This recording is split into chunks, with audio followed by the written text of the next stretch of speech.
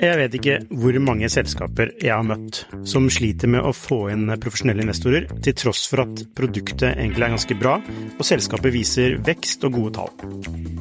Hvis det er en ting de proffe investorene er på utkikk etter, i tillegg til at du bygger et bra selskap selvfølgelig, er hvordan du håndterer dine aksjonærer, eller ditt såkalte cap table, som det heter på startupsk. Et ødelagt cap table setter rett og slett en stopper for selskapsutvikling. Unlisted.ai gjør det mulig for selskaper å håndtere aksje- og opsjonsprogrammer, aksjeeierboken, captable og det meste av rettigheter inn mot aksjene i selskapet på ett sted. Prøv Unlisted.ai sin gratisversjon i dag.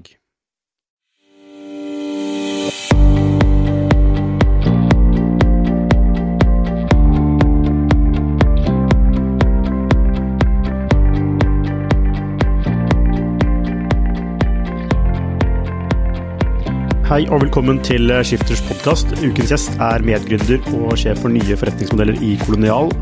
Det er Jon Kåre Stene. Velkommen, Jon Kåre. Tusen takk, Lukas.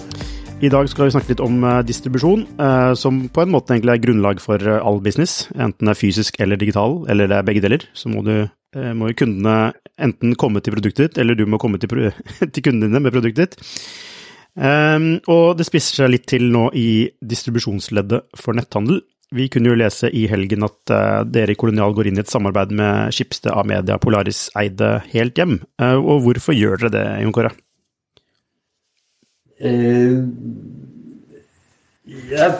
Det viktige for oss er at det er egentlig flere grunner til at vi gjør det. Jeg tror, som det ble kjent eller viket med i høst, så har vi jo nå åpnet distribusjonsnettverket vårt for andre enn bare kolonial.no.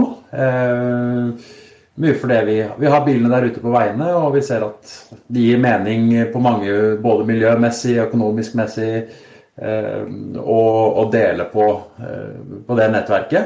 Og så var jo noe av det vi så og opplevde, og for så vidt hadde en hypotese på, men som gjerne fikk også bekreftet gjennom det pilotarbeidet vi har gjort med Anton Sport, Sprell og Miller, var jo at på den ene siden så gir det oss en mulighet til å kapitalisere på en leveringsflåte vi har der ute. I og med at bilene er der ute, så kan vi også levere konkurransedyktige priser til disse retailerne, og vi har en leveringsopplevelse vi er veldig stolt av, så vi føler vi også har et konkurransedyktig produkt i forhold til kvaliteten på det, som vi også tror andre retailere og retailernes kunder vil sette pris på. Men noe av det vi fikk bekreftet, og som vi synes har vært veldig hyggelig, det er jo tilbakemeldinger fra kolonialkunder, hvor det å kunne få flere typer varer hjem i den samme leveransen på den samme gode, trygge måten, var noe kundene våre opplevde veldig positivt.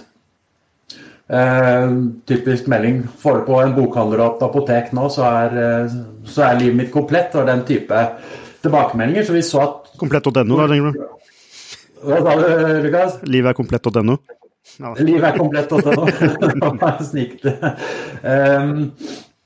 Men vi så at det å kunne levere mer enn bare det du får i butikken vår, det hadde en verdi og har en verdi for kundene våre. Og det vi også så da var at vi selvfølgelig ønsker å koble til oss så mange relevante retailere som mulig for å videre utøke dette tilbudet for kundene våre. Men vi så jo da, jeg tror et aspekt er at vi er på Østland i dag, og veldig mange av disse retailerne har jo også leveranser utenfor Østlandet, så sånn sett det var vanskelig for Kolonial alene å være en nasjonal og kanskje en fullverdig leverandør av distribusjonstjenester, så det ga mening for oss å koble oss opp på Helt Hjem, som da også har et nettverk utover Østlandet. Kan du bare kort forklare hvordan det fungerer? Altså, jeg forstår ikke helt hvordan det fungerer. Altså at det er to forskjellige distributører som jobber sammen. Hvordan skjer det? Jeg tror det grunnleggende her ligger at vi har litt komplementære produkter. Så Helt Hjem bruker da avisbudene i hovedsak, som da får med seg pakker ut på avisruta og legger det på dørkarmen eller i postkassa på tidlig morgenkvisten. Noe som har vist seg å være et veldig smidig, effektivt, bra produkt. Men det ikke alle typer varer som like enkle for avisbud å håndtere. Det ikke alle typer varer du har lyst til å legge på dørmatta eller i postkassen. Så jeg tror fra Helt Hjem sin side så opplevde de også at kundene etterspurte et produkt à la personlig hjemlevering som Helt Hjem ikke hadde i sin portefølje. Så sånn sett så var det rasjonalet for at Helt Hjem ville jobbe med oss, fordi at de så at vi hadde utviklet et personlig hjemleveringsprodukt som håndterte stor skala, og som kunden var fornøyd med, og som sånn sett ville utøke produktporteføljen til Helt Hjem. Så i praksis så fungerer det rett og slett at Helt Hjem som en riksdekkende, raskt voksende distribusjonsaktør nå kan levere et enda videre produktsortiment til retailerne sine. Så her vil det være litt ulike kontekster. Men bare sånn jeg forstår det riktig, hvordan fungerer det helt sånn i praksis? Altså fra varen, er det sånn at dere blir en slags underleverandør til Helt Hjem, så Helt Hjem tar ansvaret for at varen kommer til kunden, henter varen, og så tar dere over og leverer den, eller er det og vice versa, eller er det en annen måte det fungerer på? Så bare for å dra gjennom kundereisen, så vil jo da du som kunde få valget til å velge Kolonial i checkout, så da Helt Hjem med kolonial.no som et alternativ til Helt Hjem, eller andre alternativer som retailer måtte ha. Og etter det så vil jo da nettbutikken plukke produktet og gi det over til Helt Hjem, som plukker det opp, og så vil det da komme datafil inn i våre systemer, slik at disse ordrene blir planlagt, og så vil vi få varene fra Helt Hjem og sortere det og sette det ut på våre biler. Så de varene hvor... Så kunden forholder seg til Helt Hjem, egentlig, altså i checkout? Nettbutikk-retaileren forholder seg til Helt Hjem, og mens kunden i checkout vil få enten Helt Hjem som valg, eller sånn som det i Vita nå, så står det kolonial.no som et alternativ. Ja, men har det noe med Helt Hjem å gjøre? I Vita? Det vil stå der hvor det mulighet til å på en måte bestemme selv hva som skal stå i checkout. Det Klarna som gjør det litt vrient i å skrive lange setninger, men produktnavnet Helt Hjem med kolonial.no. Ok, så bare hvis jeg forstår det riktig, jeg bestiller en vare, velger for eksempel Helt Hjem, og da kan det hende at det Kolonial som faktisk leverer meg varen altså på døra. Ja, det vil du ta stilling til i checkout, så du vil vite om du har valgt Helt Hjem med kolonial.no eller Helt Hjem i checkout. Ikke dette her å gjøre det litt sånn, dette gjør det litt sånn mer kronglete for kunden? Nei, det tror jeg ikke. Det tror jeg handler om å skape valgfrihet for kunden. Og så vil jo dette avhenge litt i ulike settinger. Noen ganger så vil det være kolonialkunder som allerede har en handlekurv fast og ønsker å få disse varene sammen med maten. Andre ganger så vil det jo, og det kanskje der jeg tror det vil være flest, det jo de tilfellene hvor Helt Hjem med sine produkter, eller med sitt hjemleveringsprodukt ikke kan levere en vare på grunn av størrelse eller på grunn av pris og sånne ting, så vil jo da Helt Hjem med kolonial komme opp som et alternativ. Hvor smooth det egentlig å samarbeide på sånne ting som det Altså, det litt sånn teknisk, kan det liksom skje en trøbbel i dette her, som gjør at kunden ikke får varen? Altså, for jo flere kokker, jo mer søl og så videre. Jeg tror det som jeg synes har vært utrolig kult med Helt Hjem jo organisasjonskulturen der, riggen, hvordan de satt opp, som den der can-do-holdningen. Så jeg tror sånn, i forhold til samarbeid og få ting til å fungere, så tror jeg den kulturelle matchen viktig. Og der føler jeg liksom fra begge parter så har vi hatt veldig lyst til å få til noe kult, få til noe bra. Og så har de også en veldig solid, god rigg med distribution innovation fra Schibsted-systemet, og de har en god teknologibase i bånn, slik at, og det også en annet punkt som vi tror viktig inn i saken her, at Helt Hjem har veldig mange gode integrasjoner allerede på plass, og for en nettbutikk så det veldig mye enklere nå. Så du en nettbutikk som har helt hjem I dag, så det veldig mye enklere å koble på personlig hjemlevering gjennom den integrasjonen man allerede har da. Og det noe av det vi har sett når vi har bitt oss ut på dette her, at når du skal forholde deg til 38 forskjellige nettbutikkleverandører og alle mulige konstellasjoner mellom versjoner av Unifound, Consignor og Klarna, så det et ordentlig sammensurium hvor helt hjem har vist at dette et territoriet de behersker, og sånn sett så tror jeg både for vår del det veldig greit å komme oss inn og benytte oss av den infrastrukturen helt hjem allerede har etablert, og så tror jeg spesielt for netthandlerne, for nettbutikkene, som det typisk noe vi hører fra veldig mange nettbutikker, at det å sitte med IT-ressurser ikke noe de nødvendigvis gjør. Noen har kanskje en IT-ansatt, andre benytter seg av byråer, så jeg tror også det for oss å levere en litt sånn plug-and-play-løsning, hvor du egentlig kan veldig kjapt få opp ekstra alternativer, tror jeg har vært en liksom veldig stor verdi. Men tilbake til spørsmålet om at når det mange aktører, så det jo større sannsynlighet for at det feiler et sted, ikke sant? Og det jo også en brand risk I det, og det vanskelig å styre en kundereise når det flere aktører, ikke sant? Når du har på en måte nettbutikken, og så har du da 2 distribusjonsaktører som da skal samarbeide om å få varen ut til kunde. Og så har du masse andre systemer inni der som sørger for at dette skal bli smooth. Du nevnte Klarna og så videre. Mens for eksempel, ikke at man skal sammenligne mot Amazon, men der styrer man jo hele kundeopplevelsen I mye større grad selv. Altså, de har også alternative fraktmetoder, men det noe med det der å styre kundereisen versus det at du avhengig av mange for at kundereisen skal bli optimal, det en utfordring, og du har selv nevnt det tidligere, at det å ha kontroll over kundereisen har vært et av fortrinnene til Kolonial. Men I dette perspektivet, eller I dette scenariet da, så blir du litt sånn, da du avhengig av mange andre aktører. Altså jeg har nevnt et eksempel for deg tidligere med Stormberg. Jeg bestilte noe greier fra Stormberg, og det var med helt hjem, eller Swoosh, og da det tok meg liksom en uke å få den pakken, og det var ikke Swoosh sin feil, det var Stormberg sin feil. Men jeg bare tenker, jeg gidder ikke handle mer. Og det der Swoosh-greiene funker ikke. Altså, det den mentale man sitter igjen med, selv om de egentlig ikke har gjort noe galt, risikerer ikke også dere det, når dere tar ansvaret for en slags kundereise, men det flere aktører som kan bidra til at det skjer en feil, da. Ja, altså, jeg tror du jo inne på en av de store elefantene I rommet når det kommer til netthandel, og dette jo litt sånn område jeg tror man bare dette må man bare fikse.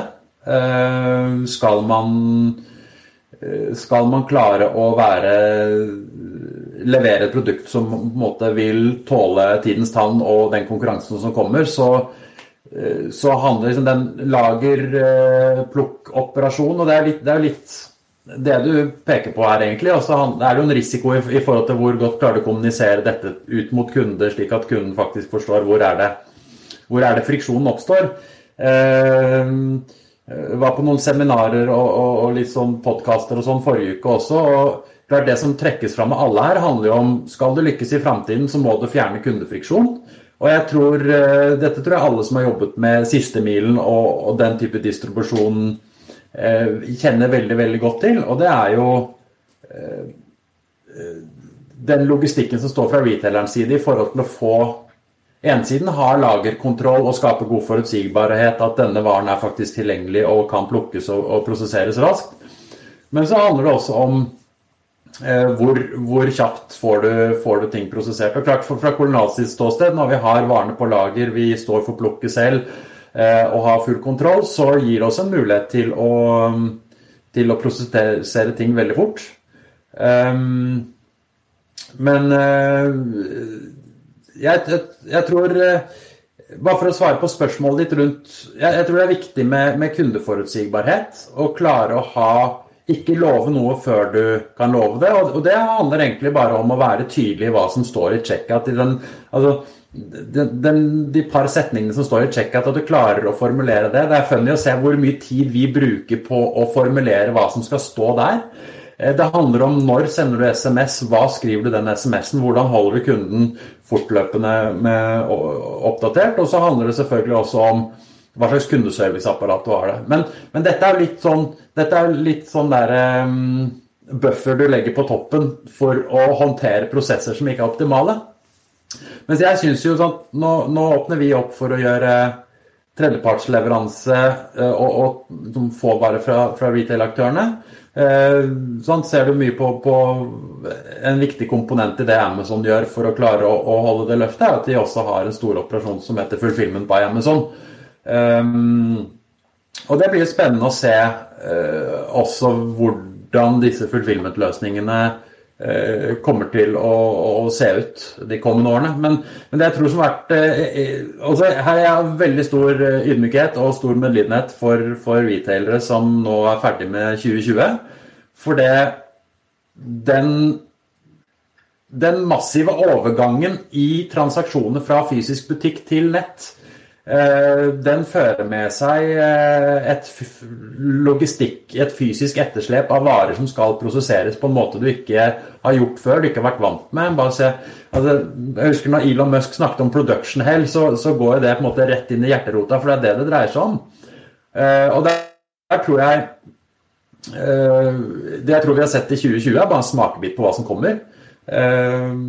Og det kommer også til å fremtvinge et behov for retailere å bli veldig, veldig mye bedre på dette her. Så jeg tror jo, for å svare på spørsmålet ditt, ja, det skulle men det er jo, vi jobber jo veldig mye med sånn kontinuerlig forbedring, kontinuerlig problemløsning, har gode buffersystemer på toppen som gjør at du hele tiden klarer å forbedre prosessene dine, men så tror jeg det ligger et behov for en veldig stor endring i hvordan varer prosesseres, oppbevares og pakkes. Ja. Jeg vet ikke hvor mange selskaper jeg har møtt som sliter med å få inn profesjonelle investorer, til tross for at produktet egentlig er ganske bra, og selskapet viser vekst og gode tall. Hvis det er en ting de proffe investorene er på utkikk etter, i tillegg til at du bygger et bra selskap selvfølgelig, er hvordan du håndterer dine aksjonærer, eller ditt såkalte cap table, som det heter på startupsk. Et ødelagt cap table setter rett og slett en stopper for selskapsutvikling. Unlisted.ai gjør det mulig for selskaper å håndtere aksje- og opsjonsprogrammer, aksjeeierboken, cap table og det meste av rettigheter inn mot aksjene i selskapet på ett sted. Prøv Unlisted.ai sin gratisversjon i dag. Du har gått poeng i det å kunne kommunisere underveis og så videre, bla bla, men det er jo men en sånn dritbra buffering fjerner ikke det faktum at det tar 5 dager å levere en vare, for eksempel, ikke sant? Det største verdiforslaget er å få varen kjapt, ikke sant? Og så kan du liksom kommunisere deg grønn på toppen av det og si at det er på grunn av det og det, og så kommer den litt senere. Så kunden får forståelse, men det kunden ønsker er en bra opplevelse, og det er å få varen. Den største driveren for en god opplevelse er å få varen så fort som overhodet mulig, eller få varen når man kan ta den imot, etc., ikke sant? Men poenget mitt er jo at når det er, og som du forstår, er jo at når det er flere aktører, så er det hvem tar risikoen dersom det ikke funker, ikke sant? Hvem skylder man på? Er det nettbutikken? Er det Kolonial? Eller er det helt hjem? Og det er jo en sånn krevende øvelse, på en måte. På den annen side så har du jo Claes Olsson-samarbeidet deres, hvor dere er en slags sånn fulfillment senter for Claes Olsson, og da kan dere styre opplevelsen på en mye enklere måte. Ser du forskjellen på de to, og hvor krevende den første er i forhold til den andre? Ja, det er 2 ting. Jeg tror at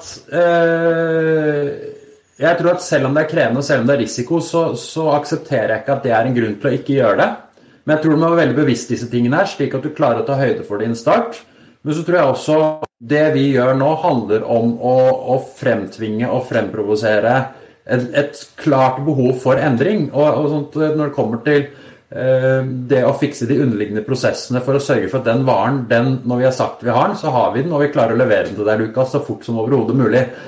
Det der tror jeg bare er en forutsetning retailer og nettbutikker må ta inn over seg for å kunne være på par i tiden fremover. Og så tror jeg det er helt klart fra et kolonialperspektiv, og for så vidt fra et kundeperspektiv, så er jo det å når vi vet at vi kan selge Claes Olsson-varer på kolonial.no, vi har full kontroll på hele reisen og sånne ting, så har det helt åpenbart den smootheste kundereisen for en kolonialkunde. Men så ser vi også at det er også et annet spørsmål som vi må, og vi setter veldig stor pris på Claes Olsson-samarbeidet og leter etter flere tilsvarende typer samarbeider for det. Og så et spørsmål hvor bredt kan du utvide et sånt samarbeid? Det handler både om hvor mye av butikken sin ønsker Claes Olsson å faktisk flytte over til kolonial.no. Det er ett aspekt, og så tror jeg et annet aspekt som jeg synes folk har snakket alt for lite om, handler om kundepersepsjon. Jeg mener Amazon har klart det magiske kunststykket å gå fra en bokhandler til å bli Everything Store. Og det det mange som har prøvd på det i etterkant, vi har masse eksempler i Norge også, men hvor jeg føler at man har undervurdert viktigheten av dette med kundepersepsjon. Fordi så det handler jo nå om hva det jeg og du som kunde ser etter når du går et sted. Drar du på en nisjebutikk, så har du et veldig klart tydelig mål og formål med at du går til denne nisjebutikken for å få dekket dette behovet. Da. Og der tror jeg det en av de tingene som med Komplett som jeg synes var vanskelig, var at når jeg så på Komplett, så var det en Elkjøp-konkurrent som hadde duppedingser og elektronikk på en veldig god måte og leverte det veldig bra, men for meg å gå på Komplett og så skulle begynne å kjøpe et kjøkkenhåndkle, den reisen der var ganske lang da, og den tror jeg ikke man skal undervurdere. Det tror jeg er et viktig perspektiv vi må ta også, at vi ønsker å fjerne friksjon og skape frihet og flyt til våre kunder, men det må også skje innenfor dammen som kunden faktisk. Ja, for at kolonial heter jo ikke, altså det heter jo kolonial. Kolonialvarer er jo det dere beveger, ikke vekk fra, men dere utvider fra, ikke sant? Så du snakker egentlig litt mot ditt eget navn, sånn sett, gjør du ikke det? At du selger USB-stikk hos en kolonial, altså hos kjøpmannen på hjørnet? Ja, det er jo helt klart, men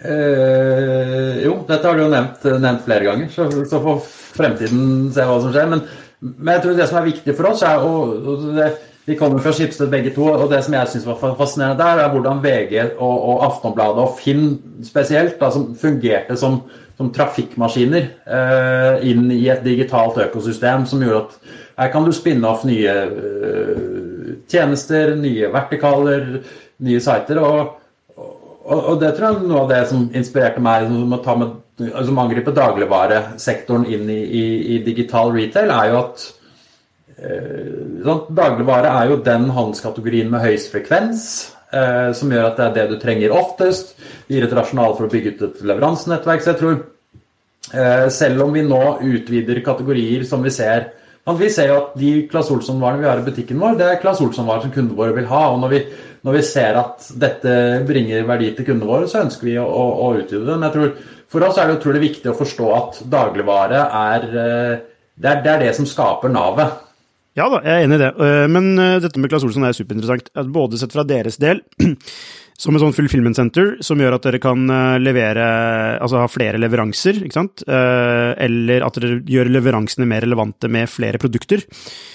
Fra deres side så jo det kjempebra. Men samtidig får dere også data, ikke sant, ut av dette her. Dere vet jo hva slags elektronikkvarer nå kunder vanligvis kjøper, så det åpner jo opp for at dere skaper deres egen private label, USB-stick, what not, ikke sant? Altså det åpner for det i hvert fall, ikke sant? Versus da, som du var inne på, hva Claes Olsson tenker, og hvor mye de vil slippe til dere på dette.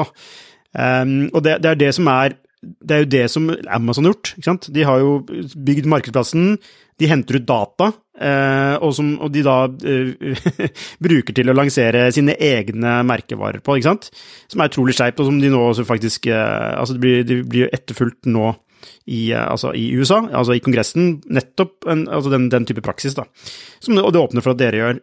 Så det interessant, dette her med å bli et fulfillment center for andre, i hvilken grad, kan man ta den tanken helt ut, at kolonial faktisk tilbyr den løsningen. Jeg ser en utfordring med det jo distribusjon i Norge, det vil si altså riksdekkende distribusjon, jo krevende for dere å få til, for siden dere primært på Østlandet.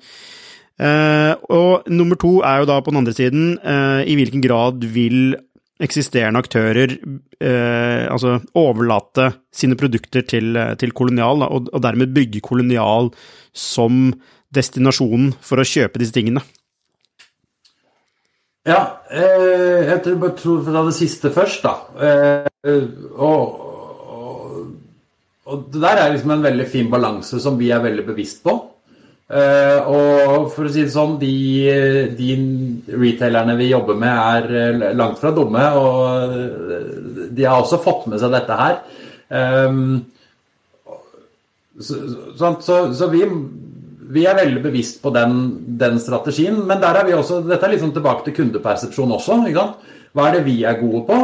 Hva det vi ser at andre gode på?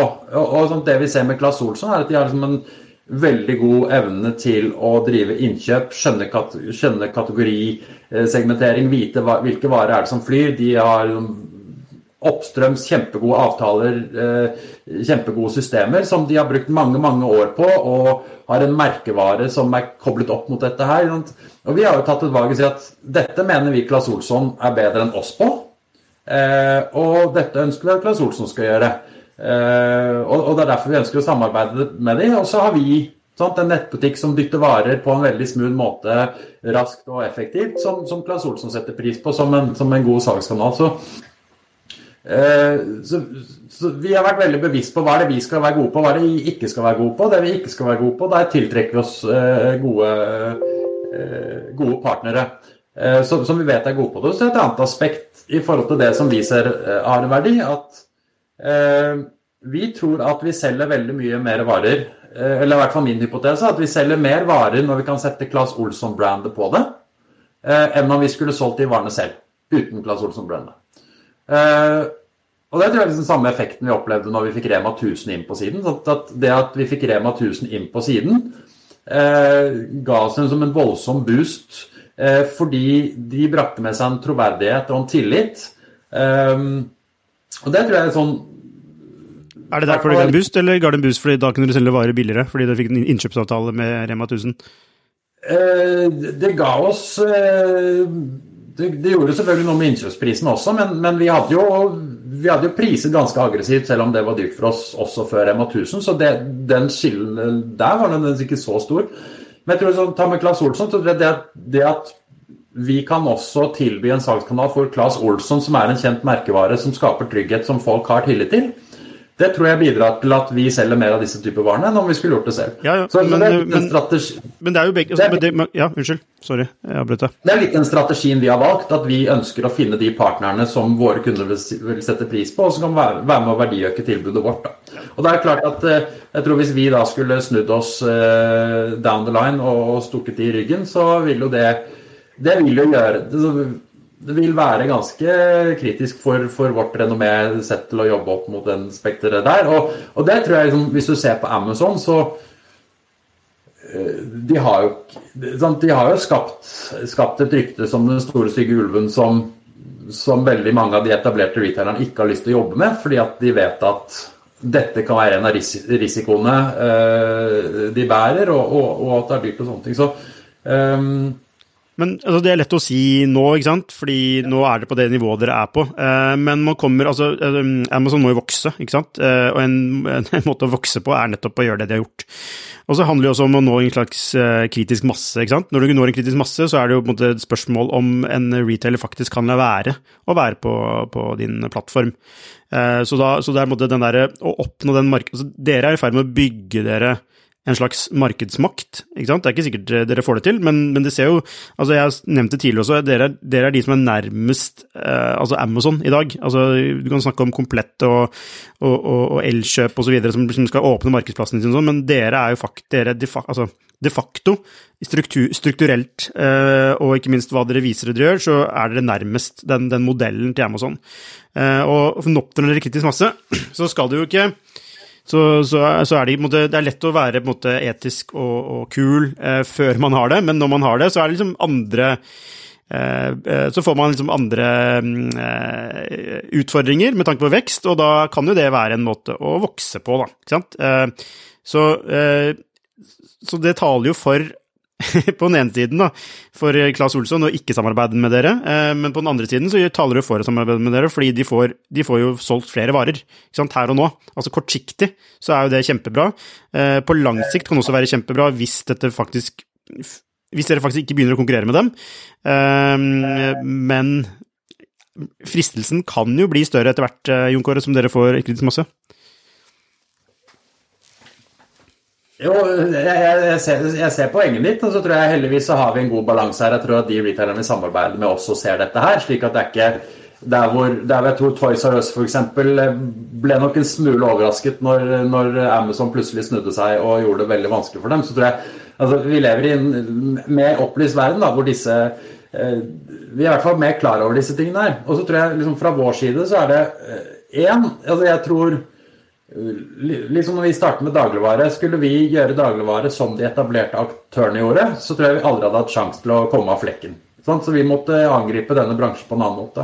Og det tror jeg også litt overførbart i forhold til liksom, ta Amazon, du skal for Guds skyld ikke undervurdere den, det en mastodont som, altså, det vanskelig å bare forstå hvor enormt det apparatet der Og jeg tror at altså, hvis du skal tilpasse deg og leve i en fremtid hvor Amazon til stede, så tror jeg det vanskelig å gjøre akkurat det samme som Amazon. Jeg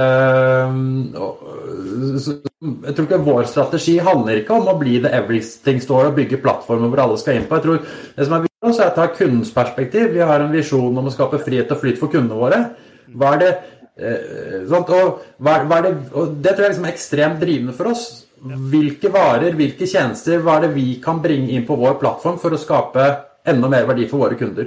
Og i forhold til liksom denne markedsplassen vi snakker om, selvfølgelig, vi håper jo å bygge en attraktiv sfære hvor de beste retailerne, de beste samarbeidspartnerne, de beste aktørene har lyst til å være med, fordi vi tror at det det våre kunder vil ha.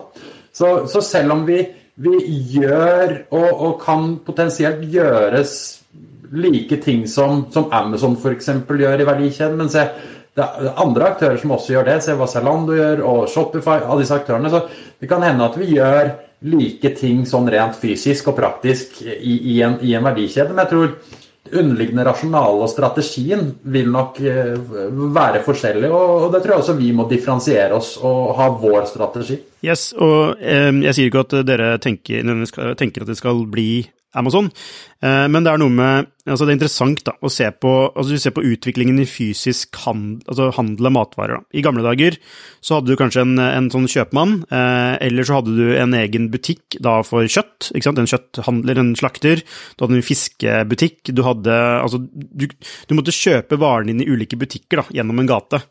Og så får du supermarkedet som samler alt på et sted, det veldig mye mer convenient da, ikke sant? Men nå nå vi i en tid hvor vi ikke bare har supermarked, men også kjøpesentre som samler alle butikker på ett sted. Og Amazon jo egentlig et bilde på et kjøpesenter som har alt. Og altså min påstand, eller min hypotese jo at det fordi at det det kunden ønsker. Kunden ønsker minst mulig friksjon, dra ett sted, få alt. Det jo verdiforslaget til Amazon blitt. Det var ikke det før, men det har blitt det. Og det jo litt den retningen dere også går, ikke sant? At man kan få alt på ett sted. Det kan dere ha en litt annen jeg vil jo også tenke at dere bruker, altså det et kundeperspektiv i dette, at det grunnen til at dere samarbeider med flere forskjellige retailere, det et kundeperspektiv i det, men det også en sånn distribusjonsperspektiv i det, at det blir billigere å distribuere, dere får høyere tetthet, så det blir lavere kost, som igjen styrker kjerner deres, det blir en sånn positiv spiral. Så gitt det premisset da, om at kunder ønsker å handle alt på ett sted, tror dere ikke da at dere både bevisst eller ubevisst vil bevege dere mot en sånn Amazon-modell? Ja, det en morsom analogi jeg bruker litt i samme om dagen. For sånn sett kan jeg si at Amazon.com jo kanskje mer et gigantisk supermarked enn et kjøpesenter. For du har, det som Walmart eller Coop Ops på Lade, sånn at det en massiv destinasjon med alt mulig rart. Og så tror jeg man skal være klar over at innenfor Amazon-systemet så finnes jo masse frittstående nettbutikker med hvor du går til direkte som en destinasjon, hvor nettsiden virker som noe helt annet, men alt som ligger under underflaten jo drevet og styrt av Amazon. Jeg tror, og det litt tilbake til dette med kundepersepsjon også, at det sånn at kundene bare som vil skrive inn en adresse, og da skal du få alt?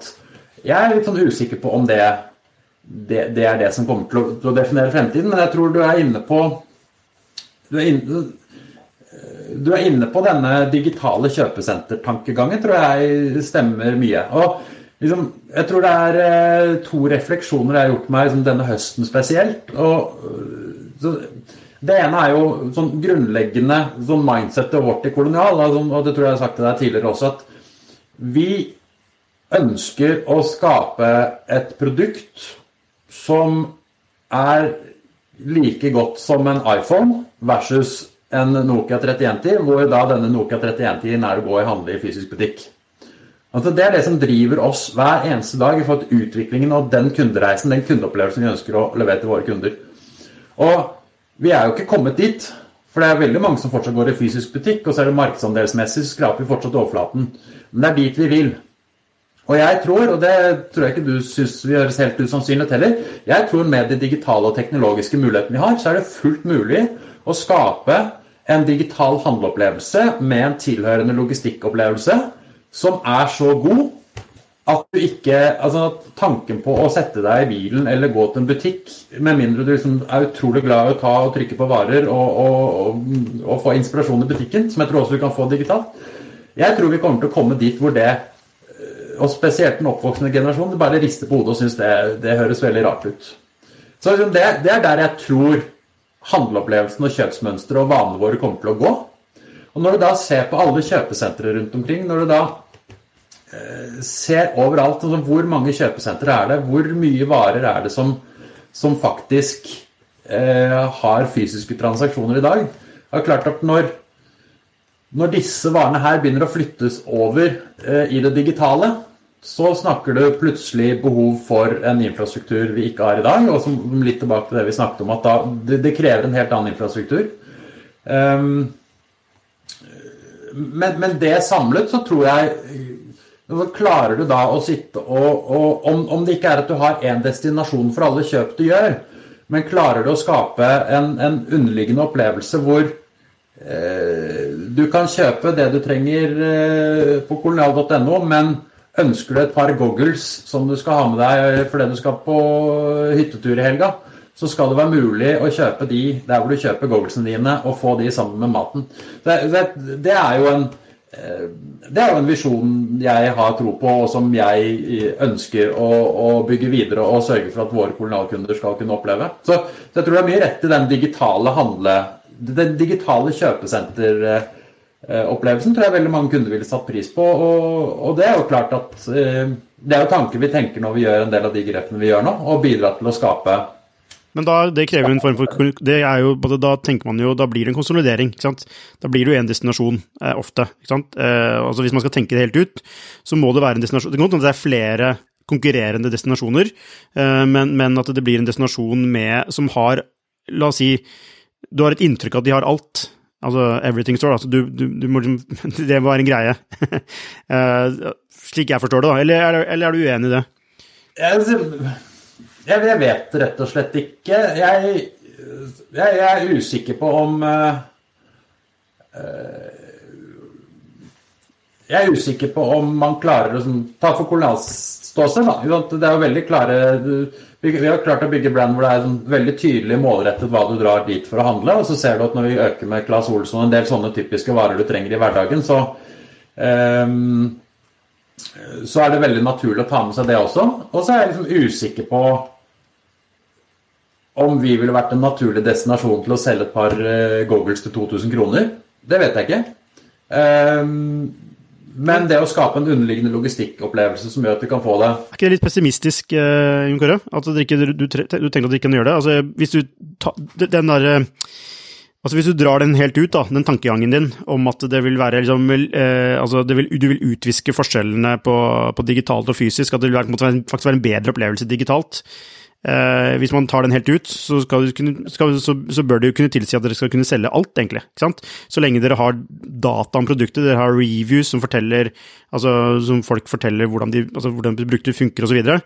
Altså det handler bare om data, at folk overbevist om at dette produktet her noe jeg kan kjøpe, og jeg stoler på, altså det Kolonial egentlig bare står for, en trygghet, ikke sant? Ved å kjøpe Kolonial så du trygg, ikke sant? Og så kan man kjøpe egentlig hva som helst. Ja, men så tror jeg det 2 trender, du har forstått rett også, men jeg tror en forutsetning for det, tror jeg ligger i, som du sier, ligger i data, men også i personalisering. Sånn slik at jeg tror, klarer du å dra kjøpsopplevelsen mer og mer nødvendigvis vekk fra et brand med veldig tydelig persepsjonsassosiasjoner til, og dra det mer over til, dette min butikk, dette altså slik at det bare å gå inn og så søke samme ting på Google, og så ser du hvilke forskjellige svar du får basert på hvilken maskin du så det klart at klarer man å dra dit, og det blir mer your personal concierge, som sier bare, ok, her får du det tak i. En sånn retning vil jo åpne for veldig, veldig mye spennende muligheter.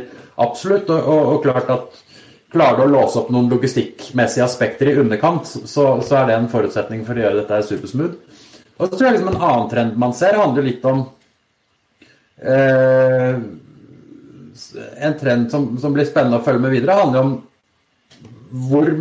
som egentlig litt mot det du sier nå, men at nå, med Amazon så har du klart å samle ufattelig mange leverandører, og Alibaba også for den saks skyld, inn på få markedsplasser.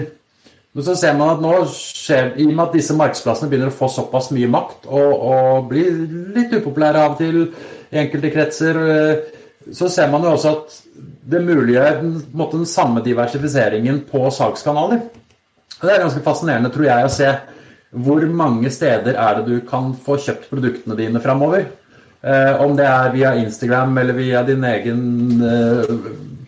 blogg eller vlogg, eller om det som en annonse på vg.no, at rett og slett det plutselig blir butikken. Så det men jeg tror personaliseringssporet ditt klarer du å bli virkelig, virkelig god på det, slik at det egentlig handler om at du har din personaliserte butikk som vet hvem du Lukas, og gir deg det du har behov for.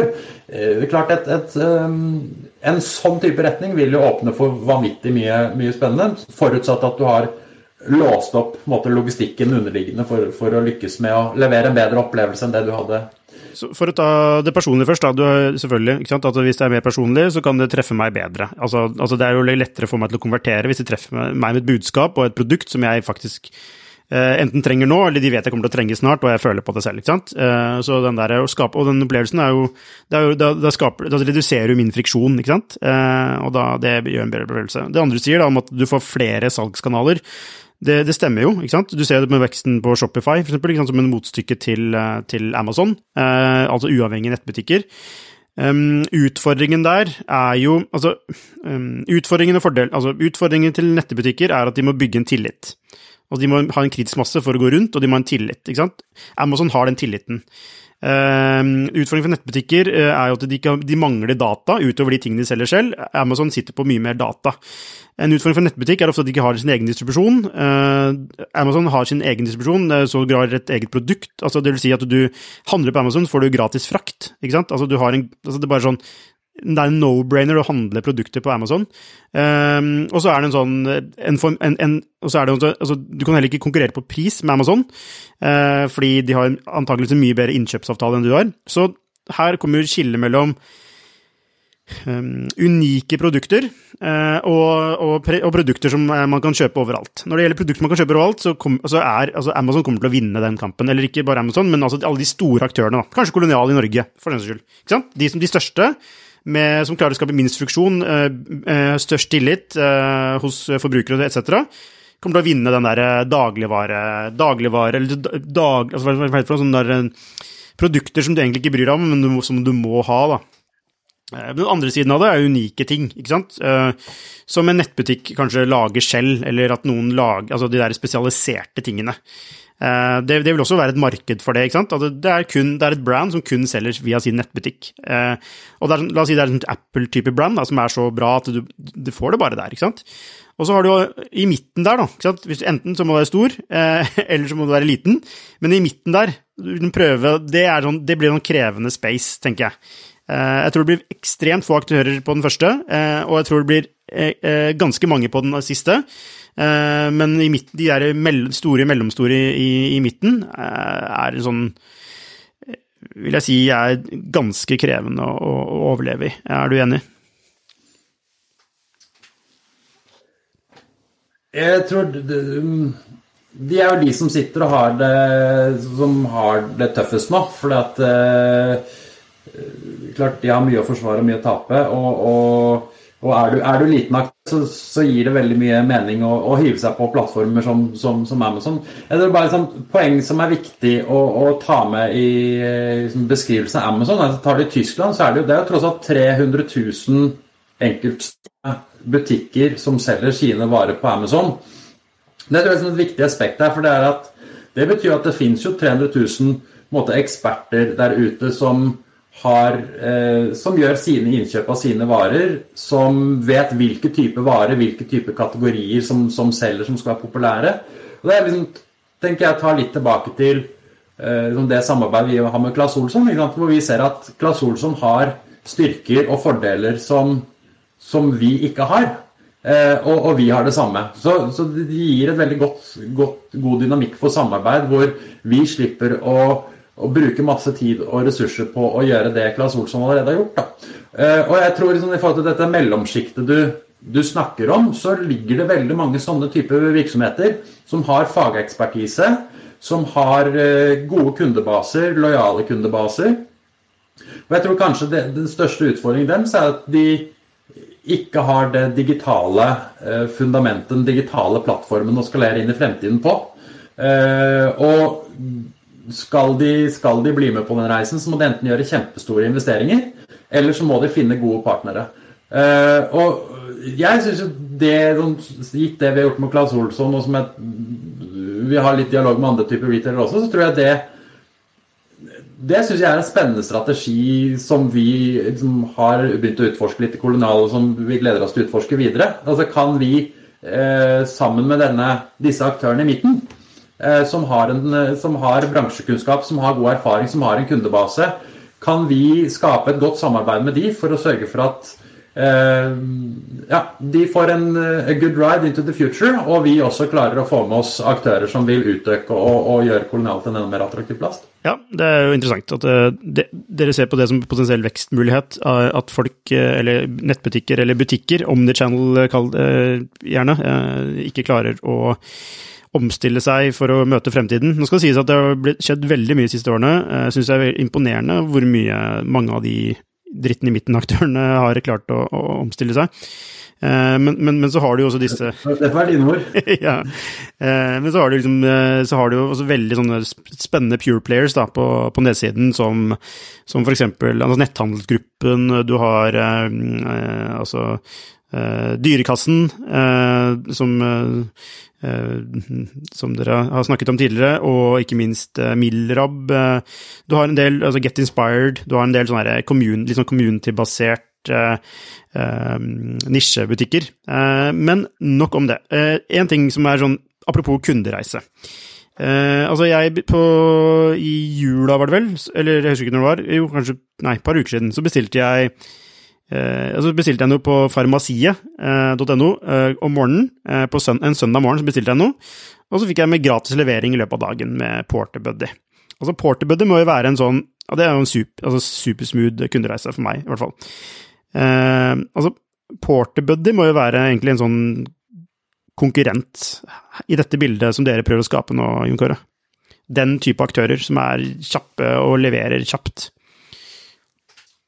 I aller høyeste grad så synes jeg kult av Henrik og gjengen bak Porterbuddy å virkelig hive seg på og etablere dette her for en virkelig utfordrer i bransjen, og det jo jeg tror tankene Henrik hadde og gjengen bak Porterbuddy hadde når de startet Porterbuddy noe veldig like de tankene vi har gått med i kolonial.no.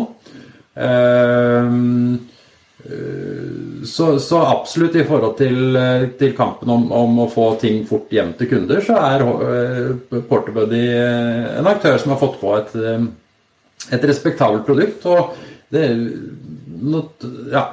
det jo dit vi også på vei så fort vi klarer. I Kolonial i dag så har vi et sammedagsnettverk, vi har et kveldsnettverk, et morgennettverk og et helgenettverk, og det jo alle disse nettverkene vi ønsker å benytte oss av i forhold til å få pakker. Og så ser jo vi tilbake til at skal du levere ting samme dag, så skal vi være klare for det, men det krever jo også noe fra de samarbeidspartnerne som blir med. Nettopp, og det det som er poenget. Ikke sant, det det som er poenget. Det ikke nok at dere dritgode, dere kan være verdens beste, men hvis ikke samarbeidspartnerne, hvis ikke nettbutikkene faktisk shipper den varen fort som vi, så funker det ikke, og det det jeg tror altså Porterbuddy lever litt på nå, nettopp at de har en tett samarbeid med den komplett gruppa, altså Komplett og Farmasi og disse her selskapene, hvor som også har en eierandel i Porterbuddy, hvor det en veldig match på hurtighet da, at de produktene henger så godt sammen, at det bare sånn hurtighet, få det ut med en gang, det sånn, det både verdiforslaget til nettbutikken, og det verdiforslaget til Porterbuddy. Og når det verdiforslaget til, altså det ikke verdiforslaget til Stormberg, for å si sånn, ikke sant, som med i det Helt Hjem-nettverket, så det ikke liksom å få det ut så fort som mulig. Og jeg brukte faktisk Helt Hjem i går, sendte noen skøyter, barneskøyter opp til stranda, mens jeg solgte via Finn, og det var en sånn superkul greie. Jeg bare pakket varen, puttet den i postkassa, men så får jeg en melding om at det tar 3 til 4 dager. Altså det går ikke ut over meg som selger, da, men det sånn der, jeg ville tenkt at det skulle gå sånn over natta, at det liksom, de plukker det opp og går over natta, og så får du det liksom, og det den hurtighetsgreia så viktig, og blir stadig viktigere, men den krever så mye fra alle parter. Det ikke nok at en part god. Og det det jeg mener utfordringen deres, ikke sant? Det ikke det? Altså nettopp at dere kan være så gode som bare det, mens ikke samarbeidspartnerne like gode, så funker det ikke. Så akkurat PT nå så det en utfordring at ikke alle på en måte rigget for å klare å levere på det, men som sagt, jeg tror at når det kommer aktører som leverer den type tjenester, så vil ikke andre netthandlere, så vil man ikke ha noe valg om man skal fortsette å ta samme markedsandeler og være like relevant i fremtiden. Men det også noe av det vi ønsker å gjøre med Kolonial åpner opp for hjemleveringsnettverket vårt in the first place, men også at vi samarbeider med Helt Hjem, at vi skal være et alternativ for kunder som har lyst til å hive seg på den type leveringsopplevelser og leveringsprodukter. Og så tror vi at gjennom å begynne å tilby sånne produkter til gode, bærekraftige priser med en god tjeneste og god service, så vil det også være en drivkraft som gjør retailere veldig bevisst på dette her, og gjør at de må uppe gamet sitt litt. Og det å være med og rådføre og hjelpe de til å komme dit, det også noe vi har lyst til å bidra med. Du, bare sånn kort på slutt, mens rett før vi må runde av. Jeg bare tenkte på det. Bør man som verdiforslag, bør en nettbutikk sitt verdiforslag være knyttet til hurtighet i leveranse så fort som mulig? Bør man begynne med det? Hvor kjapt kan jeg levere denne varen? Som et sånt generisk verdiforslag, så jeg ikke sikker på om det helt nødvendig. Men det vi har opplevd fra Kolonial.no, egentlig 2 ting. Det ene å skape fleksibilitet, slik at du som kunde kan velge når du vil ha det.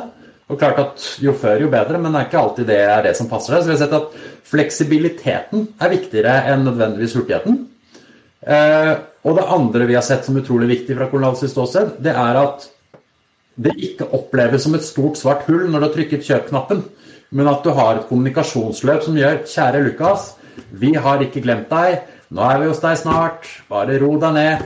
Hele det der forutsigbarhetsløpet i etterkant, kombinert med fleksibilitet, det har vist seg å ha en veldig, veldig stor verdi. Så jeg tror som netthandler kanskje det viktigste, at du gir kunden valget til å motta disse tingene på den måten man ønsker. For jeg tror samme dag eller neste dag blir viktige aspekter. Vi vel utålmodige av natur, ikke sant? Og ønsker å ha ting fort. Men igjen, ikke sant? Fleksibilitet koblet opp mot forutsigbarhet, tror jeg kanskje er steg 1. Og så det jo litt sånn når du først har opplevd å få ting veldig raskt hjem, så begynner jo ting å blekne. Det tror jeg en annen ting man skal være veldig bevisst på nå, at kunder begynner å sammenligne gode digitale kundeopplevelser og kundereiser med andre gode digitale kundereiser. Slik at hvis det supersmooth å levere inn selvangivelsen din på Altinn uten mye hassle, og det veldig lett å betale med Vipps og gjøre unna sånn koordinering på idrettslaget via Spond, så gjør det noe med forventningen kundene har til hvordan ting fungerer. Og det klart at når du da opplever dårlig, eller dette en utvikling som netthandlerne ikke bare må se, de må ikke bare se på andre netthandlere i samme kategori, du må se på hvordan det digitale tilbudet i samfunnet generelt utøker seg. Yes, kan du bli med på et lite tankeeksperiment? Se for deg at når noen skal lage en ny nettbutikk, så det en option å lage en nettbutikk i kolonial.no, hvor kolonial står for lagerdrift og fulfillment og transport. Det verdiøker, altså det går inn i beholdningen til kolonial, så når du handler på kolonial kan du få tilgang på disse varene, så du tilbyr distribusjon til netthandel, altså nettbutikkeieren, eller når du skal selge eller sende varen fra nettbutikken, så har du kolonial som en option, men ettersom kolonial ikke har riksdekkende distribusjon, som man nå har fått gjennom helt hjem, så det på en måte det kolonial man forholder seg til, men varen blir levert av helt hjem, så dere har egentlig riksdekkende distribusjon gjennom helt hjem. Og på den måten så kan det bli en plattform for nye nettbutikker. Det en sånn helt fjern tanke? Det absolutt ikke en fjern tanke. Så når du ser hva som skjer og sånne ting, så tror jeg man skal være bevisst at det ikke bare å gå og ta en sånn posisjon. Det en ganske lang reise, det en kompleks reise. Det må være riktig i forhold til den strategien man har som selskap, men at det kan være en potensiell fremtid for kolonial.no, tror jeg ikke en utenkelig tanke. Men som sagt, jeg tror... For hvilken andre bedre posisjonert til å ta den posisjonen i dag? For i Norge så tror jeg det ikke så mange. Og